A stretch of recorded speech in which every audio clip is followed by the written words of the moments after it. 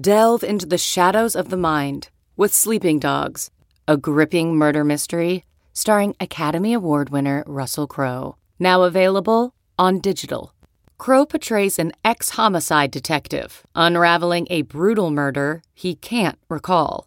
Uncovering secrets from his past, he learns a chilling truth. It's best to let sleeping dogs lie. Visit sleepingdogsmovie.com/Wondery to watch Sleeping Dogs, now on digital. That's sleepingdogsmovie.com/Wondery.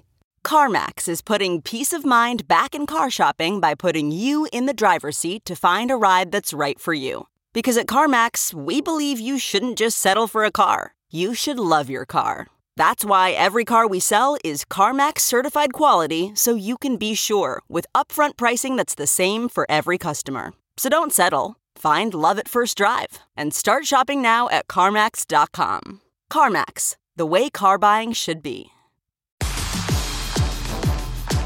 Hello, I'm Liz Loza, and welcome to the Yahoo Fantasy Football Forecast presented by Planters, satisfying your snack cravings for over 100 years. Andy, who's with me here today. Andy, do you know what satisfied me today, by chance? I do not know. What satisfied you today? Well, if you weren't aware, this week was the first official, this week saw the first official day of fall. So it is officially no longer gauche for me to completely indulge in pumpkin spice season, baby. We can do it without being judged. Get your candles, get your sprinkles, get anything you need, and just envelop yourself in the pumpkin spice until, until it's like cider season, basically. Wow. So you're just a full sensory pumpkin spice experience sort of person, not just taste. You want like the aroma of pumpkin around you? I mean, I can't believe you're surprised by this. I find it a little alarming. Maybe it's novel in LA. Maybe it's not a thing that you happen upon in California as often as you happen upon it in the Midwest. That's true. But very good. But I will say this, pumpkin pie is trash. But we can get into some food takes a little bit later. Of What's course, not trash? A coastal elite like Liz Loza would hate pumpkin pie, of course. I do, my bad. But give me all the mac and cheese, please. All right. Andy, what's not trash is your analysis, by the way. So we're going to go through every single game and talk about one or more than one big things that we're both looking for in each game. And we're going to start with the barn burner, what is sure to be a high-flying affair between the San Francisco 49ers and the New York Giants.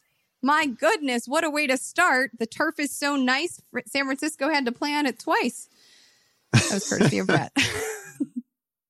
All right, so here's what we got for San Francisco. We've got no Jimmy G, no Raheem Mostert, no Tevin Coleman. On the other side of things for the Giants, we have a no Saquon Barkley and no Sterling Shepard. So find something to talk about. Yeah, right. This is almost entirely about who's not playing and not really about who is playing. George Kittle's like a maybe. They don't want to. They're not sure if they want to risk him on what is apparently the worst turf in the NFL. Although it's been approved repeatedly by everyone who approves such things. A lot of absences on the defensive side, obviously, for San Francisco, including all of their best pass rushers. Like, I've dropped their defense. I don't know. I had them in a couple places. I dropped the defense because there are no playmakers left, right? Well, that's not entirely true, but some of the key playmakers are gone. Richard Sherman is dinged. Like, it's bad. It's a bad situation on their side. Whatever you thought about the Niners coming into the season, you have to kind of unlearn that right now. We have like a battle of waiver wire heroes from week 2, right? It's Dion Lewis on one side, and it's the combination of probably Jeff Wilson and Jerick McKinnon on the other. McKinnon has been a super fun story, like maybe the feel good story of the year, right? Missed seasons with his ACL injury, and he's scored in the first 2 weeks and looks great doing it. I would be curious what you think about this backfield, because I don't know how to plot it out. I don't know if they really want to give McKinnon like 20 touches, or if they think Jeff Wilson is going to be up for 15 and McKinnon can stay in sort of a rotational role. Well, that's the interesting thing. When you look at McKinnon, you mentioned that he has been out for seasons. The last time he carried the ball more than 15 times was the first half of the 2017 season when he was still with the Minnesota Vikings, right? And we've already seen Kyle Shanahan install his own form of load management with his running backs. So I don't think that McKinnon is going to see more than 14 at a maximum of carries. He certainly will be used through the passing game. Jeff Wilson has proven himself, right? He scored 4 touchdowns in the 2 weeks that he was replacing basically or earning a larger role in replacement of Tevin Coleman. Not that they are similar players at all, but at the top of 2019. Interestingly, I love Jeff Wilson because this is a guy who even in college at North Texas, like proved that he owns the goal line. And when he was asked about his playing style, he just said, I like to get downhill. I don't really do a lot of dancing. I mean, I can do some other stuff, but I don't like to waste time. I just get downhill. And it was the perfect explanation for his playing style. I think that you're going to see, I mean, spoiler alert, Jeff Wilson's on my sleepers list. He's on my fantasy damage list. It will not surprise me at all if he scores. And you're going to see McKinnon do a lot of the work between early downs and goal line. Yeah, that feels right to me. Because the Niners have obviously liked Jeff Wilson in prior seasons in goal-to-go situations. So that's totally believable. And McKinnon between the 20s could be really fun, right? If McKinnon catches 5-6 balls, which is totally in play for him in this game, because they've been throwing to the running back a lot, that would be fun. That's basically, I think, what you're paying up for. Quick note on Devonta Freeman, because I'm sure like you, I've been getting a lot of questions as to whether or not, people who scooped him on the waiver wire because he is now in play in New York. I believe he still has to pass some COVID tests to make it officially official. So I don't think he will play this Sunday, but moving forward, he will be the play. And right now, New York will have to deal with a combination of Lewis and Gallman. I also think that Darius Slayton is in an interesting spot here, right? He is the team's, I would say, even ahead of Evan Ingram, most reliable touchdown option. And if Sterling Shepard isn't available, then really he's the playmaker that Daniel Jones has to work with. And when you mention Richard Sherman being dinged and Witherspoon not being healthy, the cornerback situation seems ripe enough for Slayton to produce. Oh, yeah, absolutely. And something we talked a little bit about on Fantasy Football Live last Sunday. Every time anything breaks down for Daniel Jones, it feels like he's looking for Slayton too, which is really fun because things will occasionally break down for Daniel Jones. The Washington football team, spoiler alert, broke down in week 2 after an upset in week 1. And they are traveling to Cleveland, a team that did not break down in week 2. So let's talk about this matchup. Obviously, Terry McLaurin remains a stud. I think he finds the end zone again in week 2. I have him forecasted for over 90 yards. But the Browns, to me, are more interesting. There's more questions here. Nick Chubb looked good last week, but the Washington football team has posed a stiff run defense, and they're not letting much get through. Plus, Kareem Hunt obviously does seem to be like the red zone option, especially through the passing game. But I'm most interested in OBJ because over the summer, I know you believed in his rebound campaign quite a bit, and I have some exposure to him. How do you think he fares in this one? Do you think he's able to build on what he started to make happen in week 2? Yeah, I mean, the thing we're going to like about Beckham and the thing we'll like about Landry throughout the season is that it's a pretty narrow usage tree. And we've talked about that before. But Beckham is seeing plenty of targets. It was only 6 last week, but he had the big splash play, had the touchdown. I think volume is consistently going to be there for him. And the game situation obviously played into that, too. They weren't they weren't trying to go pass for pass with Joe Burrow in a fun game. Like, man, a separate issue. But I really hope that Cincinnati's defense is like the get right defense for other teams this year. That's going to be a lot of fun for Burrow. It's going to be a lot of fun for, that Philly who plays him this week. Anyway, I don't feel that bad about Beckham. I feel like he's always in store for volume. We're going to get that here. He's more likely, in my view, to find the end zone than Landry. And then there's not much else. I mean, they're throwing to the running backs. They're obviously throwing a Hunt. That's a mess. The other side of this game is pretty fun to me because they gave Antonio Gibson a lot of snaps. Like after having a sort of minor cameo role in week 1, he got like 2/3 of the snaps in week 2, and you got to figure it's going to be like that going forward.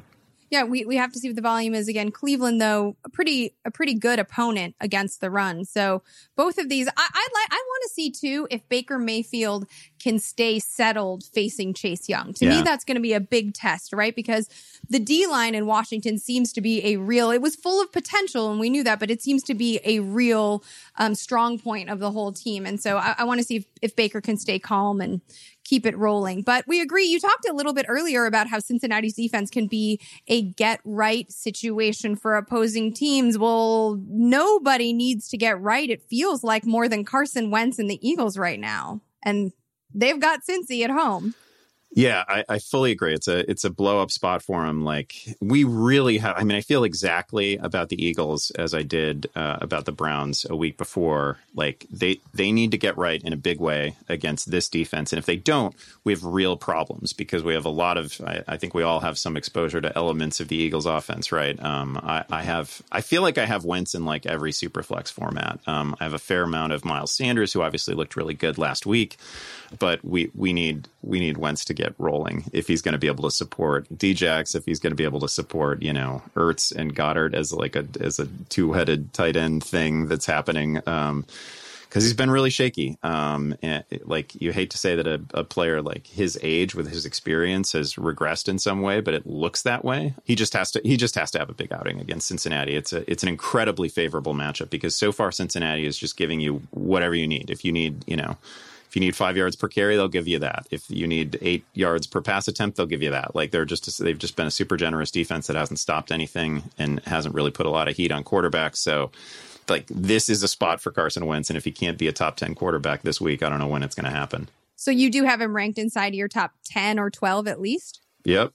I mean, I'm still at a point where I'm leaning on, these are like tough weeks if you're a fantasy ranker, right? Because you have to balance all the statistics related to, opponent performance against this or that is so skewed by the quality of the offenses that they've faced and the quality of opponents that they've faced. So it's really hard to take too much stock in like this year's statistics yet. So I've still got my opinion about Cincinnati's defense and the potential of Philly's offense. And this should be a blow up spot.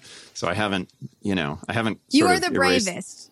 It should be mentioned that you are the bravest among the Yahoo rankers. The rest of us have Wentz around like 14-ish. Not Andy. He got him at number 8. So there you have it. But your analysis coach and the rest of us are just not brave enough to do it. Who are you bumping out? But I do want to talk about Cincinnati a little bit because AJ Green, when you're talking about volume, and we say in fantasy all the time that volume is king, right? And you see him get the volume over the past 2 weeks. I believe he's garnered as many looks as like Calvin Ridley in that neighborhood. And yet the stat lines do not match up. You cannot look at the way he is playing and not say that he is out of sync. And this week he's going to get Darius Slay. And I just don't see that working out in week 3. But I do think that it behooves anybody who was willing to invest in Tyler Boyd. Oh, yeah, absolutely agree. AJ Green has 22 targets through 2 games and a catch rate of 36%. And they're not drops exactly, but there have been many balls that Burrow has put on a hand, that you would expect an elite 10 target a game wide receiver to pull in. Well, this is the best jump ball specialist in the game, right? That's the moniker. And so this should be where Burrow is allowed to be a little less pinpoint with his accuracy. So, I mean, there's a part of the reason that you thought one would drag the other. So it is frustrating, but I do think Boyd, I don't know if he finds the end zone every week. I don't think he finds it this week necessarily, but 6 catches, 75 yards, that I can imagine in this scenario. Yeah, I like Boyd. I think we're going to like Boyd for the full season. We saw a little bit out of, not that you'd start him in a non-bye week, but we saw a little bit out of T. Higgins in week 2. Kind of in a rotation. He made a little bit of noise down the stretch. Drew Sample caught a lot. People are looking for tight end streamers. Drew Sample caught a lot of balls. Easy, buddy. We're getting to the end of the show here. just hold your hot Drew Sample take until our nutty predictions, friend. Okay. I'll pull it back. Right. I'll pull it back. Yay, Drew Sample. That's called a tease in this business. We're going to make sure you listen all the way to the end. But let us talk about Las Vegas at New England. I mean, neither of these teams have been a tease. They've been a straight up surprise. Derek Carr is in love with Darren Waller. Darren Waller just manhandled PJ Williams on Monday night. He's had 24 targets. Josh Jacobs with remember heading into the season, Josh Jacobs won't catch the ball. He's second in team targets, far behind Waller, like I said, who has 24, but with 9 looks. I love a lot of this. And even if Bryan Edwards isn't producing from a fantasy standpoint, he is making key plays in clutch moments. And I appreciate that. I am excited by these like Las Vegas Raiders. I can't believe it, but I think what they're doing is really, really fun. And they're trying to hang with the other teams in their division. Yeah, I like that you put it that way. Like, I enjoy when John Gruden is in the league. Like, I still think he's a capable coach. He had some great offenses back in the day. Like, Gruden's fun. The game is more fun when the Raiders are good and when Gruden has like a platform. I don't know. It's been a pretty fun mix. A little bit of worry with both Waller and Jacobs from a health perspective. We saw Jacobs battling some sort of injury in week 2. I think it was a hip. They were stretching him out on the sidelines. He kept coming back in, had a million touches. That was good to see. But they've held him back throughout the practice week. So hopefully he's good to go. He's phenomenal, right? Last year, he was just an absolute missed tackle machine. He's crazy good. Waller, obviously, still crazy good. I was certainly somebody who was down on Waller a bit relative to last year's production coming into the season, just thinking, well, okay, they've added all these toys. They invested all this draft capital in, backs who can catch the football and young wide receivers. And surely Waller is not gonna double down on every good thing he did in 2019, but it appears that is in fact going to be the case. He was really good. From New England side of things, I mean, how good was the Seahawks Patriots game? Like, my husband and I were like rewinding parts of it to like watch more, watching Julian Edelman, watching Cam Newton in a Patriots uniform. My husband Joel actually said, he's like, yo, damn it, like I don't want to root for the Patriots, but I really want to root for Cam Newton. And I was like, well, we're rooting for the Patriots because at the end of the day, this year means a whole lot more to Cam Newton than it does to Bill Belichick. Yeah. His legacy is sealed. Like, let's get it for Cam. And so it was awesome to watch. Obviously, even in this game, he is not going to throw the ball 44 times, right? We know that that's not going to happen. But the thing I also appreciated from the game against the Seahawks was watching these different receiving options start to emerge. We knew about Edelman.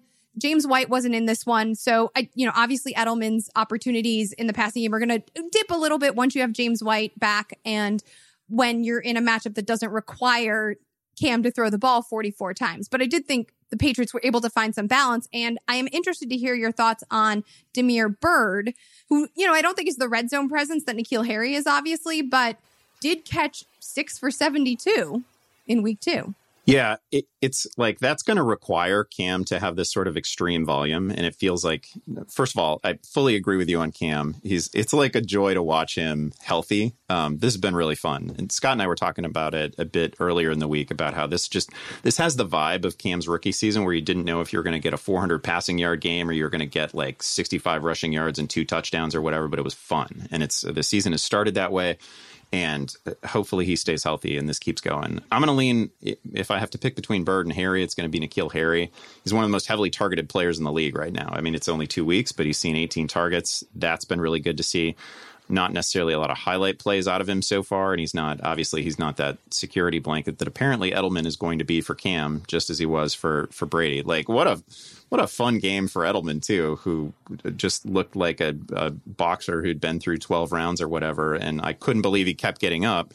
But Harry's targets are a thing. I think he's coming off a dozen targets. So that's really, really good to see. And again, he's the closest they have on that team to a real red zone presence, as you say. Let's talk about our Bears at the Falcons. Again, our undefeated Bears. I was just going to say the Falcons are also looking like a get right team, except Mitch don't need to get right because he's 2-0. Believe it or not. I think, you know what? I am not necessarily about his game because that could be a whole other podcast. But a sneaky way that Trubisky is padding his stats, he has had, multi-touchdown games and back-to-back efforts, but he's also rushing. He has like 40-some rushing yards so far, which is about, I think, top 7, top 8 among quarterbacks right now. So I like to see that as well. Yeah, I thought Tank put it best on FFL when he just said you can go ahead and plug him into a lineup and just don't watch this. Because if you find yourself watching every snap of a Mitch Trubisky game, it's not like most of it isn't great. He's played like one really good quarter of football, and it was against the Lions in week 1. Right. And he's been fine, a bit of a roller coaster, and sometimes just outright bad the rest of the time. Like, both of these games have ended with the opponent, like, you can't believe the opponent doesn't beat them in the final seconds, right? Like, they've both come down to situations in which they easily could have lost. But whatever, they're undefeated. I'll take whatever I can get in 2020, so that's exciting. But Mitch does have, like, that little bit of rushing upside that makes him, that kind of nudges him into, like, the top 16 in the QB ranks for me. If there is an opponent that can lose a game unexpectedly, it's this Falcons team. So what are you doing with Anthony Miller, right? Who had such a great big week 1, also was on the Red Zone channel because he caught the touchdown and then was much quieter in week 2. I find him a little bit difficult to rank every week because I love the player and I love the talent. And this is one, it's hard for me to divorce opportunity and all of those other things away from him. But in this matchup, which you have to assume is going to be, a ping pong match of sorts, or as much of a ping pong match as the Bears can manage, Miller should see a solid amount of targets. He absolutely should see. Yeah. Played 26 snaps last time out, which is not everything that you'd want to see from a guy that you're rolling out as a wide receiver 3. But man, Atlanta gives up over 9 yards per pass attempt so far. They haven't stopped anything. Of course, like they held Russell Wilson to Wilson had 4 incompletions in week 1. Now, granted, he's Russell Wilson and Mitch isn't going to do that, but there's been no resistance from this defense whatsoever. I don't know that Miller is going to settle in as a big play specialist, but I'm starting to think of him as a bit of a big play specialist because it's really all the noise he's made this year. Those happen against Atlanta frequently. They happen at the end of most drives against Atlanta so far. So yeah, this is probably the game on as you look down at the Bears schedule, this is probably the game in which Miller is most likely to score. So yeah, I think he's a fine.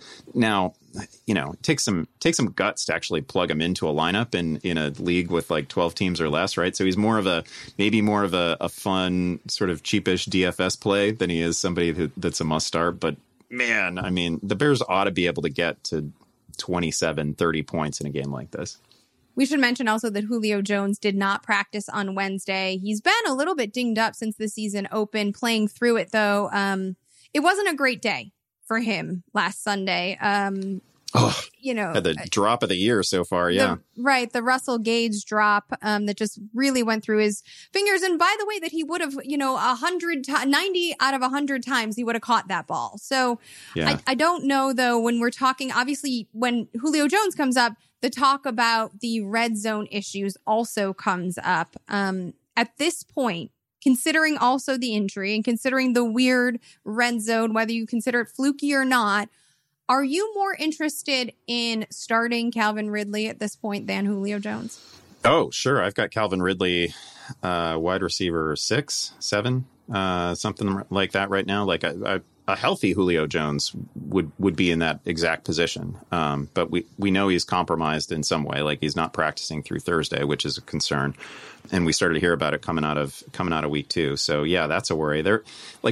It's fun looking at, but both of them are among the leaders right now in average depth of target. That offense is just kind of fun. Clearly they're going to be chasing points all year, but it's been really fun because they are just taking deep shot after deep shot with Ridley and Jones, which is a dream. It's like a total fantasy dream, and it leaves the middle of the field open for Gage, who's been great, who's seen 21 targets so far in the year. So it's just a fun offense. But yes, I'm absolutely 100% more interested in Ridley right now. A healthier player who's really spiking. You are a judge on Fantasy Football Live. That is a character that you play, Judge Andy Behrens, and you earned the role. You earned that role because you are so fair and balanced and self-aware and honest. And so I'm going to ask you a question, and I'm going to ask you to put on your judge wig, if you will. Here's the scenario. After not throwing for more than 270 yards in his first 2 seasons, Josh Allen has thrown for 312 and 417 in his first 2 weeks. What say you, Judge Behrens? Will you admit defeat? Will you overturn your position on this matter? Just to revisit my position. My position has been. Do you dissent? This is certainly coming into the season, I would have said did say several times, Josh Allen is a bad real life quarterback and an amazing fantasy quarterback. That is, he's kind of that point where fantasy and reality have broken down over the last couple of years. And he's been obviously there's still the rushing element to his game. That offense has been fun. I don't have the percentage in front of me, but they're in 4 receiver sets all the time. It has a collegiate vibe to it that I wasn't necessarily expecting coming into that year. We've always seen him make great throws. I guess the difference for me that the thing that was so exciting about Josh Allen in week 2 is I thought week 1 Josh Allen, while he was really successful fantasy wise, and we all ranked him that way because it was a layup matchup, you still saw the Josh Allen plays. He still put the ball on the ground a couple times. He had hilarious misfires throughout the game. It wasn't accurate. It wasn't a good game. You wouldn't look at the tape of that quarterback and say that guy's taken me to the Super Bowl. But week 2 was better. It was still, again, I don't want to lean too hard into the matchup thing, but they have been two easy matchups so far. It's just the Jets and Dolphins so far. We're going to learn a lot from Josh Allen facing the Rams. This is if it's not an elite defense, it's a competent defense with some elite playmakers. They're going to get after him. They've got speed. They've got cover corners. So this is going to be a great individual matchup for Diggs. We're going to learn a lot about Allen. If Allen is seriously MVP contender Josh Allen, we have to see it here. And he can't put the ball at risk 3 times a game, which he's done throughout his entire pro career so far. Yeah, you're mentioning the corners, obviously, in Los Angeles with Harris and Ramsey, and Stephon Diggs has been a revelation. John Brown has looked good, too. He's got a little bit of a foot issue that he keeps, dealing with. And when I hear John Brown and foot, I get a little bit more concerned. But Diggs has caught 8 balls in back-to-back weeks for 239 yards and a score. He has looked incredible. I did not see this coming. I will fully own and admit, but I like that this week, I like that he's seeing the Rams relatively early to the season so that we can gauge how much of the opening 2 weeks was matchup and how much is legit.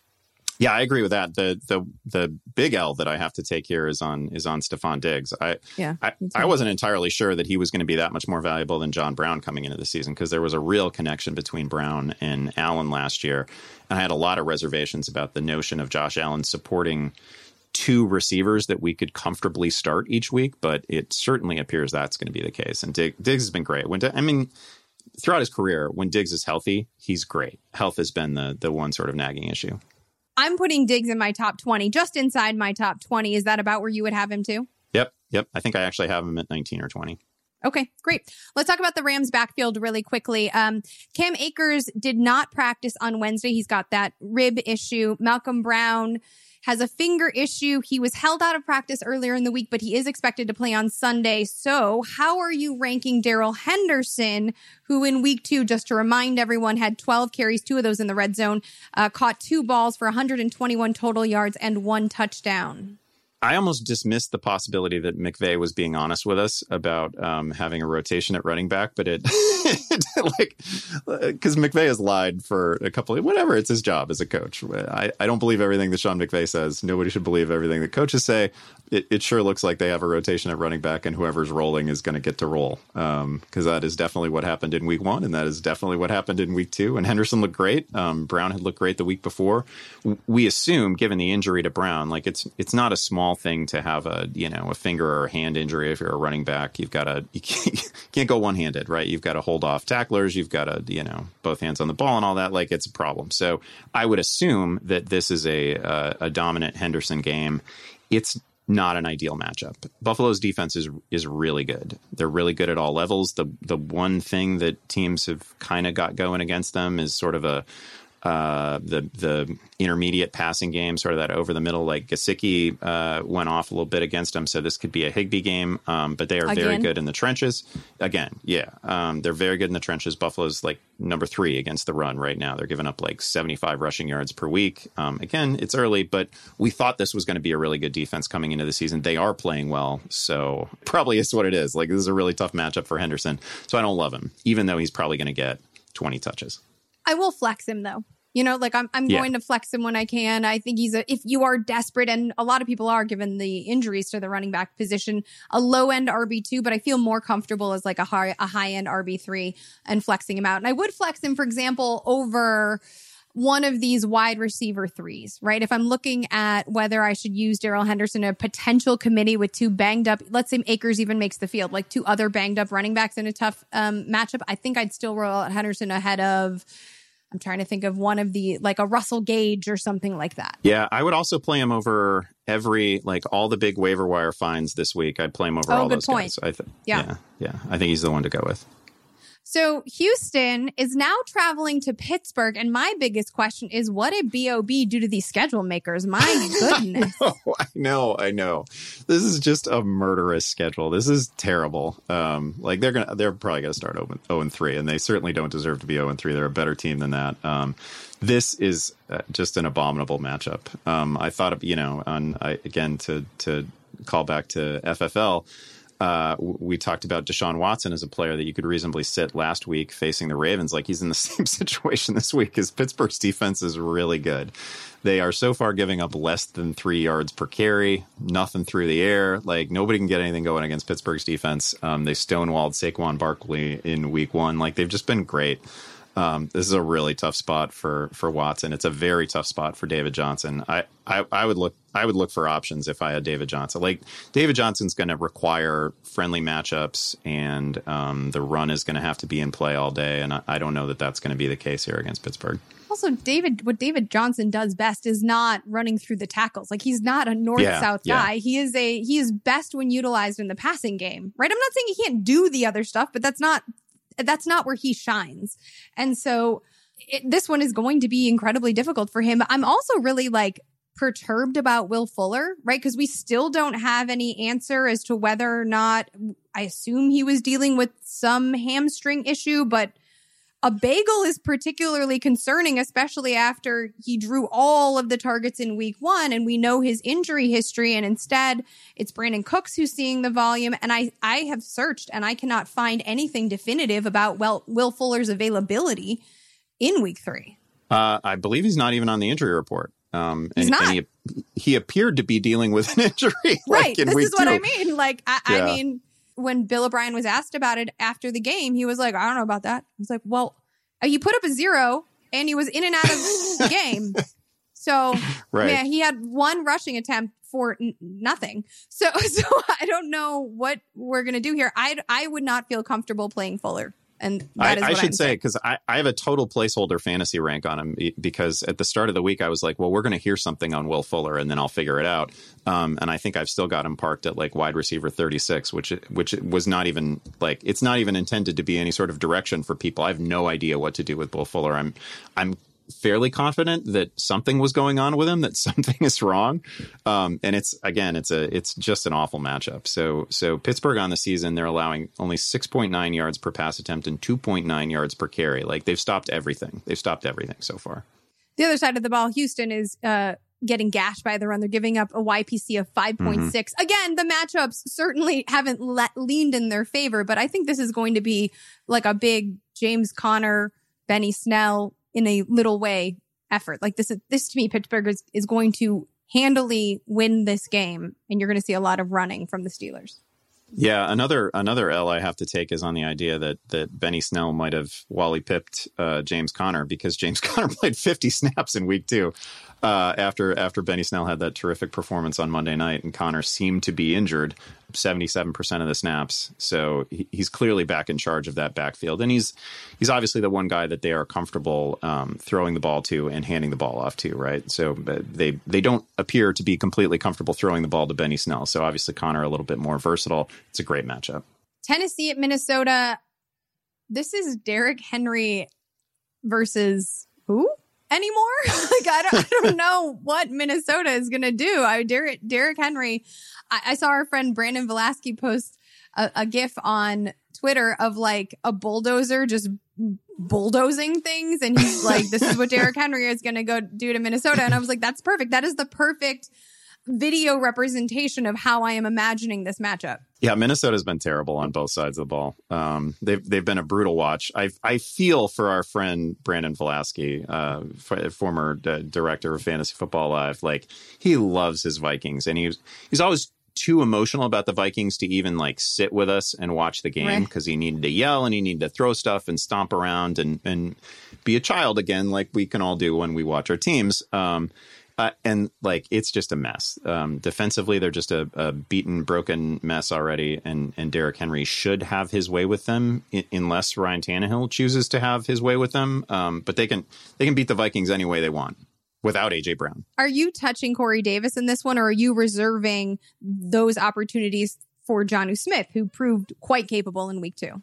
Yeah, well, apparently Ryan Tannehill is going to, without AJ Brown on the active roster. Apparently Ryan Tannehill can spread the ball around and feed multiple starting quality fantasy receivers. I didn't really think that was going to be a thing.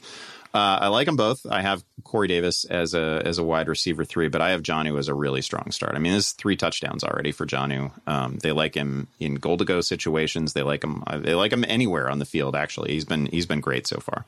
I agree with that. I like Jonnu as a very strong tight end start, and people are looking for tight ends. Can I just say, I can't believe how bad Kirk Cousins' game was last week. Like, I had just watched it, like gone and done my like binge watching of every week 2 game. I can't believe how bad he was. I can't believe that at this stage of his career he can still have that game. It was startling. Over the past 2 weeks, if people are looking for some numerical context to what Andy is saying, Kirk Cousins has recorded 30 completions over the past 2 completions, not attempts, over the past 2 weeks total. 9 of those, by the way, so like a third, have gone to Adam Thielen. Great. Yeah, you can only start like, and even Thielen feels a little bit shaky. Like, he's going to get a zillion targets, but as bad as Cousins just was. I mean, we've seen Cousins obviously have disastrous games before and bounce back from it. I'm sure he will. Thielen's probably fine. It was jarringly bad. It was by far the worst quarterback performance of week 2. Just want to say thanks again to our sponsor for this episode, Planters. When you want to satisfy a salty craving, Planters has you covered. Their deluxe mixed nuts are roasted to perfection and seasoned with sea salt, giving you the crunchy texture and enhanced flavor you crave. Stay satisfied with Planters deluxe mixed nuts. Here's a fun team we can talk about, the Chargers. Team doctor drama. That was kind of fun last week. Well, not fun, scary last week. Hopefully Tyrod's okay. Justin Herbert got the start in a horrendous matchup, a degree of difficulty matchup against Kansas City, and looked the part of an NFL starter. That was kind of exciting. He absolutely did. I think what made fantasy managers feel the best was how he peppered Austin Eckler in the passing game. I mean, he went up from 1 target, Eckler this is, in week 1 to 4 with Herbert at QB. I'm pretty sure Herbert is going to be the starter in week 3. Anthony Lynn did say earlier in the week that Tyrod Taylor, the veteran quarterback, still gave the team the best chance of winning, and he was going to roll out the quarterback that gave the team the best chance of winning. But from everything else I'm reading, it seems as though Justin Herbert's going to get this start versus Carolina. And I think it is a great way. You used this phrase earlier in the season to talk about a different player, but it's a perfect way to ease Herbert in. I mean, if he faced the Chiefs and managed to manage the team, frankly, into overtime, even though they ultimately lost, like, this is going to be great for him because the Carolina defense is, they're all the same age as him. It's fine. Yeah, no, that's exactly right. It's an ideal matchup for him. Obviously, Carolina's a miserable defense. They were a miserable defense last year, got a little bit worse this year. They're going to be a friendly matchup, a matchup that we pick on all year. Like, it throws Herbert into I'm going to use the cop-out and say certainly the Superflex discussion. Nobody sits any quarterback in Superflex, but he's he playing a 16-team league. I think somebody in that league is thinking about starting Justin Herbert, and it's not a crazy idea against Carolina. I also am thinking about starting Joshua Kelly or using him in DFS because he's only he's only $18. He was a top 25 fantasy producer for 2 consecutive weeks, and he out-toted Austin Eckler by a margin of 23-16 in week week 2. So we know that he's going to be used in short yardage situations. His YPC is nothing special, right? But that's because he's being used in short yardage situations, which we like. If he's being paired with Austin Ekeler, it's like a 1A, 1B situation. And I also like that he did get involved in the passing game. And you saw, Kelly's not like he doesn't have a lot of burst. He's not what you'd call a fast player, but he is able, if given the space, to build up long speed. And you saw that in what I believe was Justin Herbert's first completion of his pro career, which was a 35-yard gain after the catch that Kelly managed early-ish in the game. Yeah, it was arguably Kelly's best play. He looked great, 25 touches. Like, we knew there was going to be a role for somebody that was going to be meaningful outside of Austin Ekeler. And we should also say, like, Eckler's touched the ball 20 times in each of their first 2 games. Like, his workload is not lacking. We were worried about the receiving workload after week 1, but just in terms of his volume, that doesn't seem to be in question. But Kelly is getting everything else. And, it's a problem if you're an Ekeler investor. Kelly is getting goal line work, and he's pretty good at it. Like, they obviously like him there. They roll him out in short yardage situations all the time. Yeah, he's been a very impressive player. I did not expect him to step up in this manner. I was kind of into Justin Jackson during draft season as like my sort of final round before the kicker Illinois love flyer out of Northwestern. That's your Illinois allegiance right there. Maybe. I mean, he's been like a 5-yard per carry guy. I thought he had some moments in the past, but Kelly's got that job, and it's going to be a really ripe job for fantasy purposes, because it seems like that offense is totally competent, even with Herbert, which is, I don't know. It was a really exciting week. That was a super fun game that ended with them punting in a 4th and 1 situation that was just crazy against Kansas City. Like, nobody should ever do that. But until that moment, what a joy of a game. And the matchup is great for the running game here. Panthers giving up a YPC of 4.8 to opposing rushers. They've allowed 6 rushing scores so far on the season. Let's talk about the Carolina Panthers and rushing, though, but not, the ability of the run defense, but instead the offense's ability to run, because they are without Run CMC, who's been officially placed on IR, expected out 4 to 6 weeks with a high ankle sprain. Mike Davis was one of these hot waiver wire ads. I'm sure you, who handles that information, wrote tomes about him and spoke volumes about him on video. So I guess I'll leave it to you then. I will say before I do that, I am elevating Curtis Samuel some here. I don't think this is going to be a 1-for-1 answer by any means. Yeah, for sure it won't be. And I don't like, there's not much beyond Mike Davis, right? It's Trenton Cannon. We've seen him struggle before and don't need to see it again. So it probably is going to be a lot of Mike Davis here. Obviously, he was very effective as a receiver in McCaffrey's absence last week. 8 catches on 8 targets. That was great to see. So he's going to catch the ball. There's a path here for him to get 16, 18 touches, which makes him relevant. The Chargers defense has been really good so far. It's been very good. So this isn't like a layup matchup for him. And as you say, you got to imagine that we're going to see a little bit of Curtis Samuel in the backfield. He can do it. Did it, obviously, as a collegiate player. They always try to give him 2 or 3 carries in the past. So there's got to be a little bit of that here. And he would get really fun in a hurry if all of a sudden he's lining up in the backfield like Randall Cobb a few years ago. And Rule, we know, is, out of Baylor, a college coach. So I think he might try to install some of those college concepts. I don't know if you're going to see it like turn into fantasy production immediately, but I do think we might see some glimpses of interesting, fun ways they could use Curtis Samuel. What you said is perfect. That could get fun very, very quickly. I don't think anybody who's a fan of the Jets is having any sort of fun this season. No. Looking at the Jets at Indianapolis, I don't even want to do this matchup. The Colts are 11.5-point favorites according to BetMGM. 11.5-point favorites is, I don't even know why the Jets are going to bother to hit the field. And Andy, I don't know if you had any Mo Alley Cox takes, but you got to shelve those because Jack the Dad's back at practice. So there's nothing exciting to talk about in this one. Yeah, that's just the worst, because Mo Alley Cox was really fun. When is the last time? I don't even know. When is the last time Jack Doyle has given us 100 receiving yards ever? Has it it's probably happened. But he obviously not an explosive playmaker. Mo Alley Cox is an explosive playmaker, but we're probably going to see a ton of Doyle. It almost feels like I want to recommend Phillip Rivers here, but it almost feels like a trap. It's a Jonathan Taylor game. Like, it is all Jonathan Taylor. Yeah, and apparently no Nyheim Hines. Like he was awfully exciting coming out of week 1. Ton of snaps, basically split snaps with Taylor in the second half after the Mac injury, and then he played 9 snaps in week 2. So he's clearly going to be game plan dependent. They're not going to need to throw the ball 50 times against the Jets in order to win this game. So Hines is entirely out of the picture in this one, and you're right, it's the Jonathan Taylor show. So let's move on to 2 quarterbacks who may very well flirt with 50 attempts apiece, and that's Dallas at Seattle. This is the game with the highest projected point total of the week. BetMGM has the over-under set at 56. I, in my dynasty league, have it's a 14-team dynasty league, and I have both Dak Prescott and Russell Wilson. Oh, wow. And every week, I need to trade one of them. And I keep thinking it should be like Russell because he's older and, you know, the youth would lean on the side of Dak Prescott. And it's a dynasty league, but I can't like bring myself to do it because every time I don't start Russell, he goes off. And so, I mean, this to me, this is going to be an exciting, you want a ping pong match. This should be it.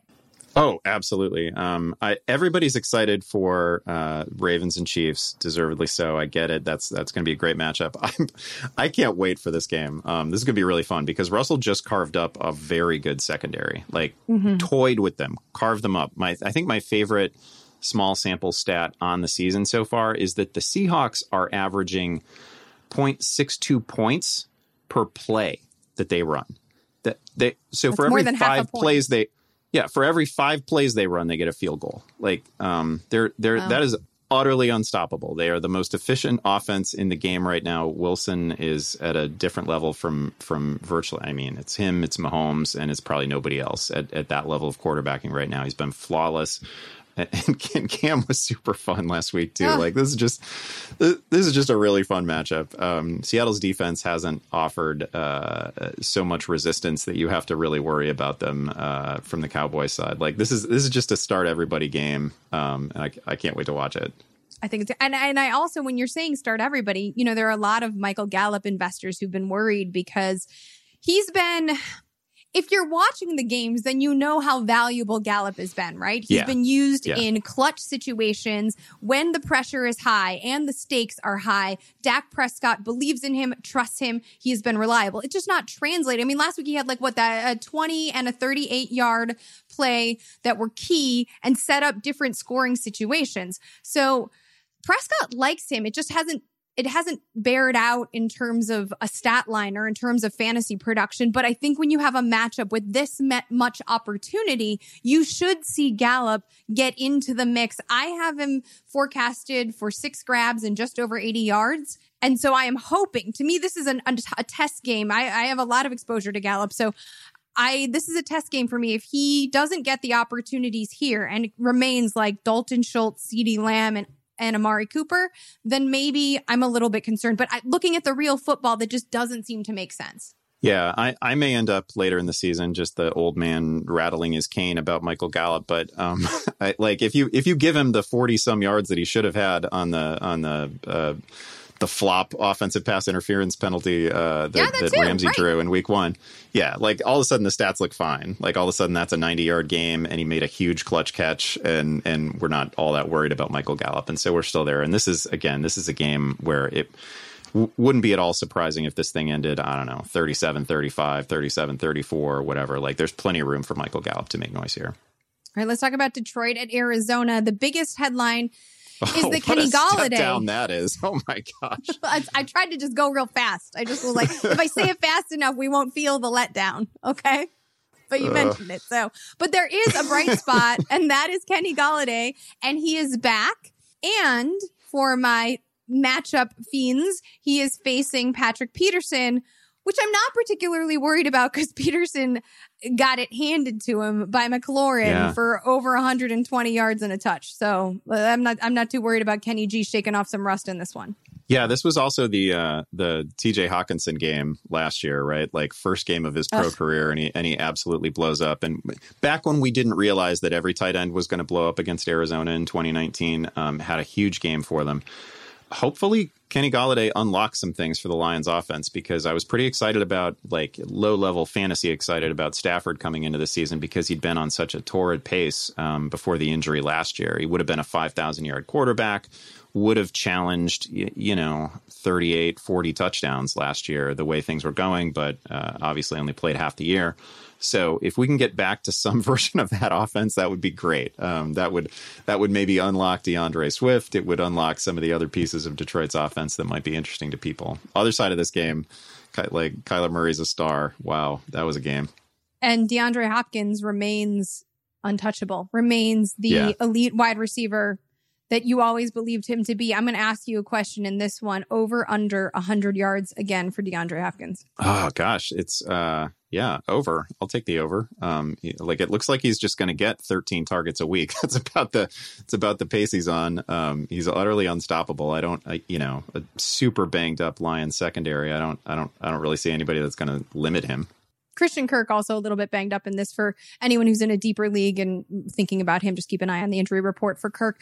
Tampa at Denver. So Denver's got, Brett, our producer, might want to close his ears for this one. Well, don't, because it's your job, but to not close your ears. But Denver, no Drew Lock, no Cortland Sutton, no Phillip Lindsay.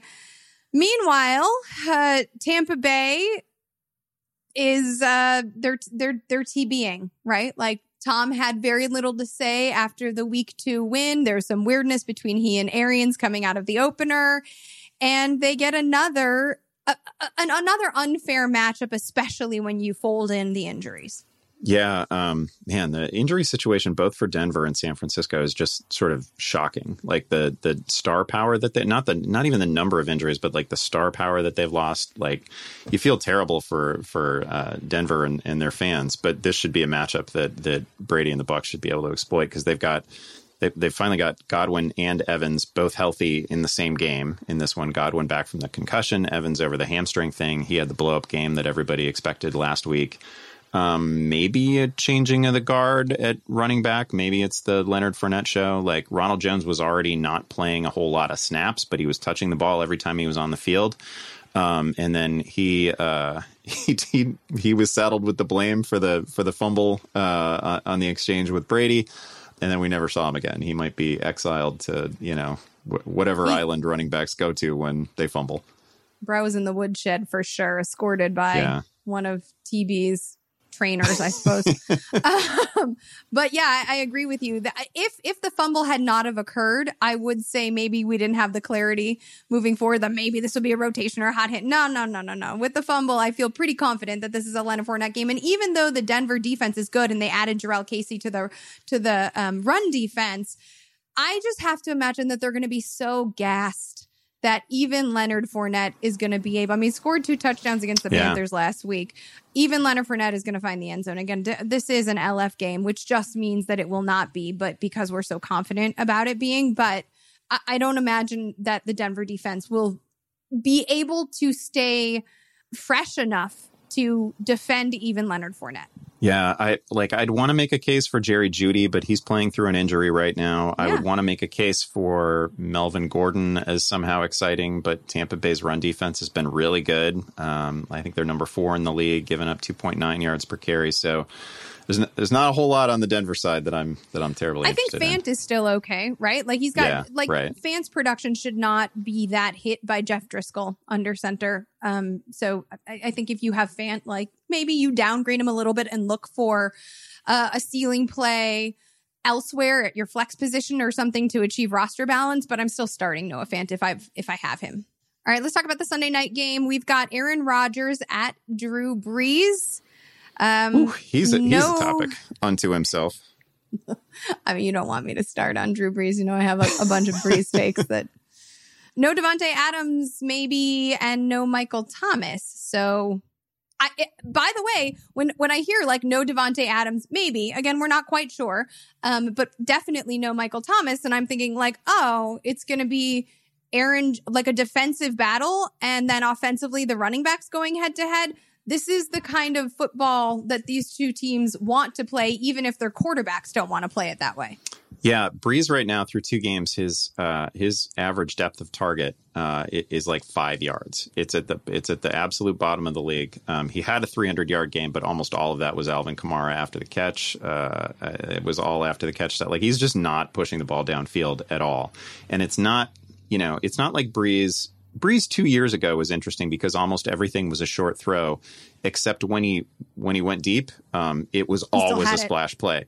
Led the NFL in passer rating on deep balls. Like, he was actually great at it. They just didn't do it a lot. Now they're just flat out not doing it, and that might be a Michael Thomas thing. Obviously, you take away a transcendent player from any offense, it's going to hurt. And they don't have, there's not a lot of guys like Michael Thomas around the league. It's like DeAndre Hopkins. It's Thomas. It's almost nobody else, right? There's just not a lot of that dude. So it's a huge loss.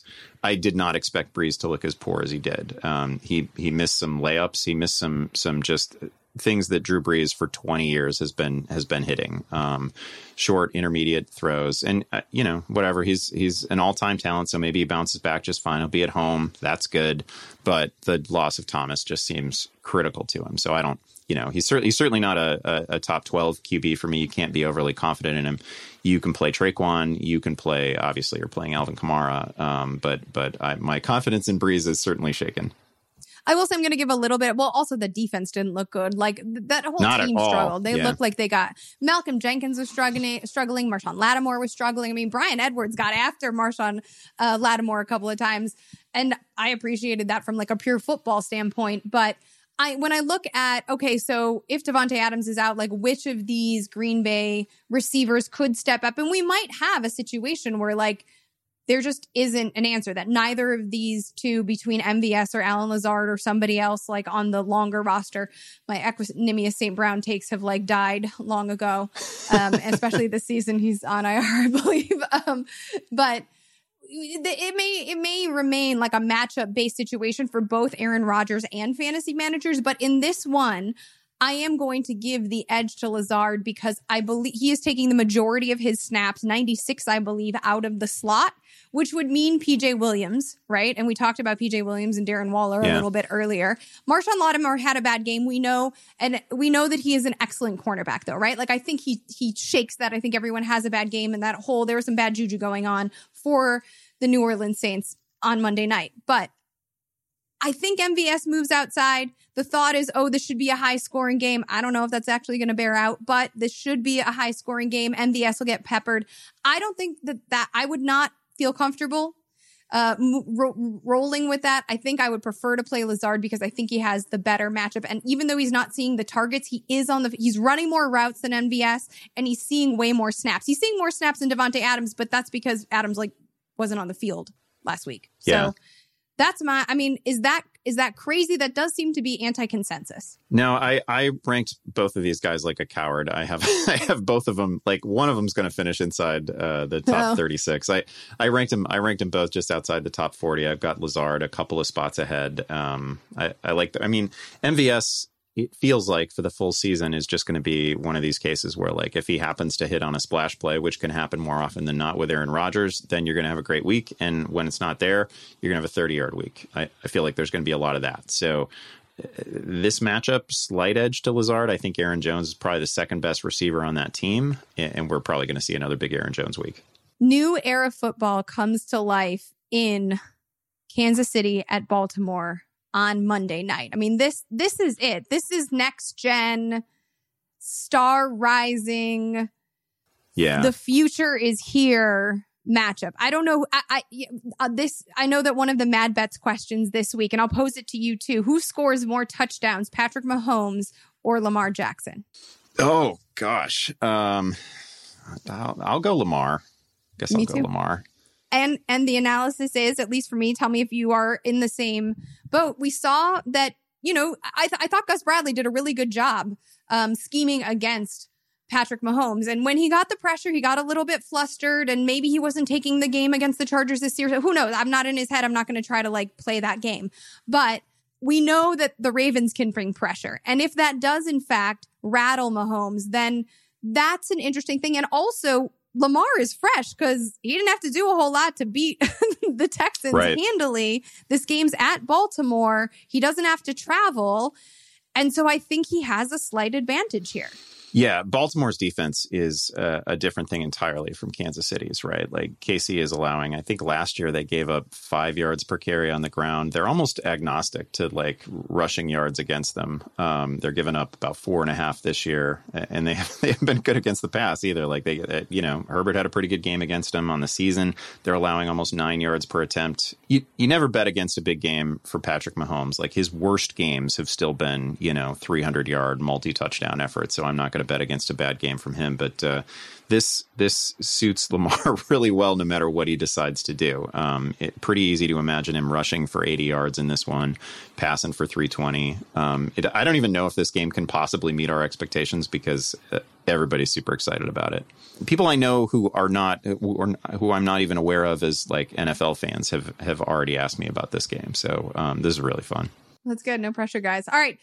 Let's, looking ahead to Sunday, I think we should make some nutty predictions thanks to Planters. Andy, What is your nuttiest prediction for Sunday's game?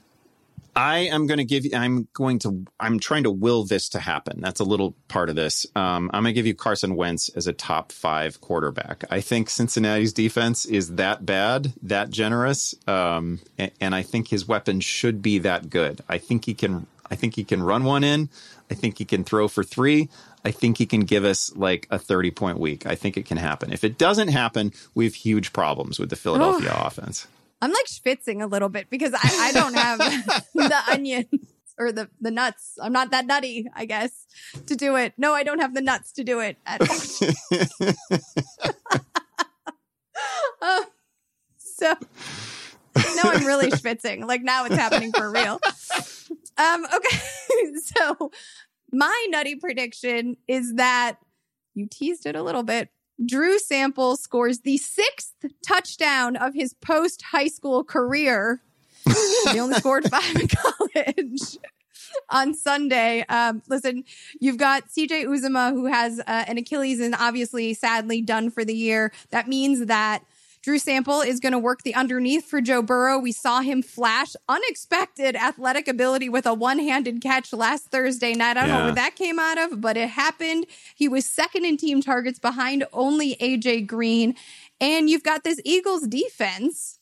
I don't even think you can say they've struggled to contain the middle of the field.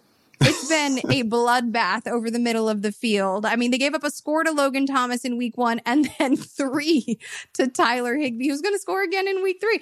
So they gave up 3 to Tyler Higbee in week 2. So if you are looking for a stream, this is it. $10 in Yahoo DFS. Yeah, that's a good call. I have no complaints about that call whatsoever. He got a lot of separation last week, looked really good, and Burrow was looking for him too. Well, those are our nutty predictions. What can you say? We're a little bit nuts. Thanks again to Planters. And we remind you at home or wherever you are, stay satisfied with Planters. All right. Join Andy and I this Sunday, 90 minutes before kickoff, wherever you are in our all new virtual studio on Fantasy Football Live. Andy, you're working on waiver wires. The judge is back this week. Anything else for FFL that you want to tease that you're dishing up? No, I'm ready to judge. The show has been fun so far. I didn't know what it would feel like with all of us sort of in our separate little studios, but it's been a blast. Yeah, we all know that like Tank and I are facing off. We have a little fantasy face off on a couple of different players, and I am thinking about bringing popcorn to my own segment just so I can watch him eviscerate me. I do actually have a face off with Matt Harmon about 2 of his.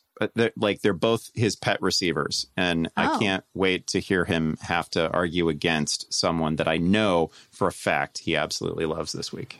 Oh, well, that'll be interesting. Everybody be sure to tune in to Fantasy Football Live 90 minutes before kickoff on Sunday. We'll help you with your rosters, and you can always tweet at us using the Ask FFL hashtag if you have any lineup questions. All right, podcasts. We have lots of podcasts at Yahoo Sports. Check out the Yahoo Sports NFL podcast with Charles Robinson and Therese Paylor, and the Yahoo Sports College podcast with Dan Wetzel, Pete Thamel, and our friend Pat Forty.